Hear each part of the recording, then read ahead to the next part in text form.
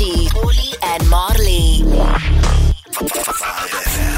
And you know when there are brand new massive champions of iconic sporting events, you'll hear them on this show. The Cape Cycle Tour is one of the biggest, most glamorous and famous cycling shows in the world. Tours, literally. And it took place this weekend. It's one of my favorite parts of when I used to live in Cape Town, is going early in the morning and seeing these honestly mad people ride over 100 kilometers all the way through the day. But the best of them do it in like only a handful of hours. And Xoli's going to be introducing us to the new winners. Absolutely. It was, of course, the 44th edition of the Cape Town Cycle Tour. It had around 22,500 participants, an increase from last year's 18,000. So Kim Lecourt de Billot won her third title in the 78-kilometer women's elite event in a time of 2 hours, 8 minutes and 5 seconds. Thank you so much for joining us on The Breakfast Show, Kim. Congratulations. Third time around. Does it even get old? Does this feeling get old of coming out victorious all the time? Hi, yeah, thanks for having me. No, I think it's a shock every time, to be honest. This event is such a special event for cyclists that every time you win, it's like you can't believe it, to be honest. And of course, I need to ask you this. Which win do you think was most special? I know in terms of this race, it was a little bit tricky. The conditions were rainy and wet and quite cold. But in terms of your three wins, which one would you rank as the best?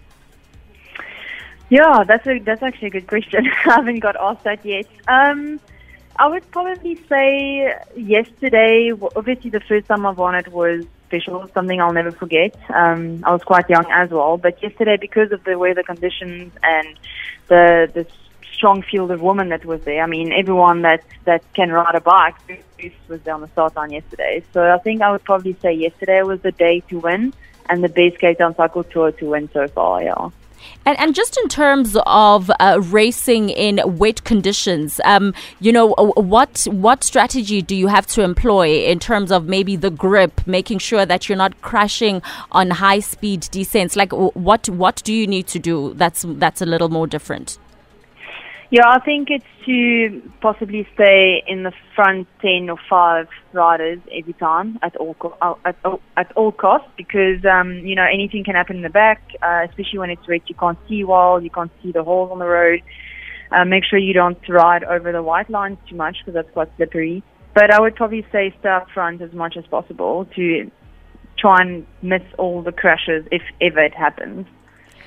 And I know with a lot of the cyclists, they always dread the hills. How did you find them this time around? Chapman's Peak in the rain. I almost started walking the one time I did this race. You're looking at the ocean being like, it's just not worth my time. Well, I think there was a positive from that yesterday, because you couldn't see the top of the hill. It was so misty. So no, that's much worse, and you can't see how much further you need to go. I would have stopped at the Sugarloaf. I don't know if it's a positive or a negative, but I would probably say it's a positive, because if you look at it and it's like, Chapman is so far, you can see the top around that corner and that corner, but now you can't see, so you just ride, and then all of a sudden you're on top. Hilarious. And of course, you had that exciting sprint finish to the end. We were all just gasping in excitement to see what would happen. You finished ahead of Haley Preen and, of course, Candice Lill. That's really amazing. Yeah, no, it's awesome. I mean, going into the finish, it's the first time that we finished in such a small group of few riders. So it was amazing to actually achieve that. And, yeah, I was definitely nervous of Haley's sprint. At the finish, I know she's a fast rider and a fast finisher, and I just hoped that my legs would not give up, and it worked for me. So yeah, it was brilliant. It's always nice to sprint in the rain and have such a cool, hardcore, finish at the end.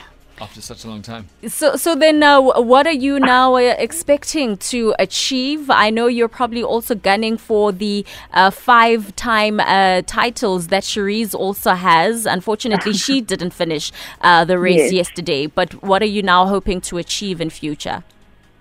Yeah, look, I'm sure it's always been a goal for me to break the record of the wins of Cape Town Cycle Tour for the women. But there's so much races happening this year. It's Cape Town Cycle Tour is such a big event, but it's one race out of so many still coming up for the next few months. Mm-hmm. So yeah, it's no rest for now, and it's keep on going, and the year's still long. All right. Well, congratulations, Kim. You did it for a third time. We're absolutely proud of you. Thank you so much. Really appreciate it. And when you're up in Johannesburg, you must take us riding, because I need to learn how to do this whole thing better. I did the Cape Cycle Tour, no training, and it was the lowest 9 hours of my life. But I did finish. Oh, I'm always shame. was Of rough. course, man. Just grab my number and we can definitely arrange that. Epic. Thank you so much. We're going to be speaking to the other winner of the Cape Town Cycle Tour in a few minutes' time. 5 Breakfast. With Dan, Matty, Xoli and Marley. 5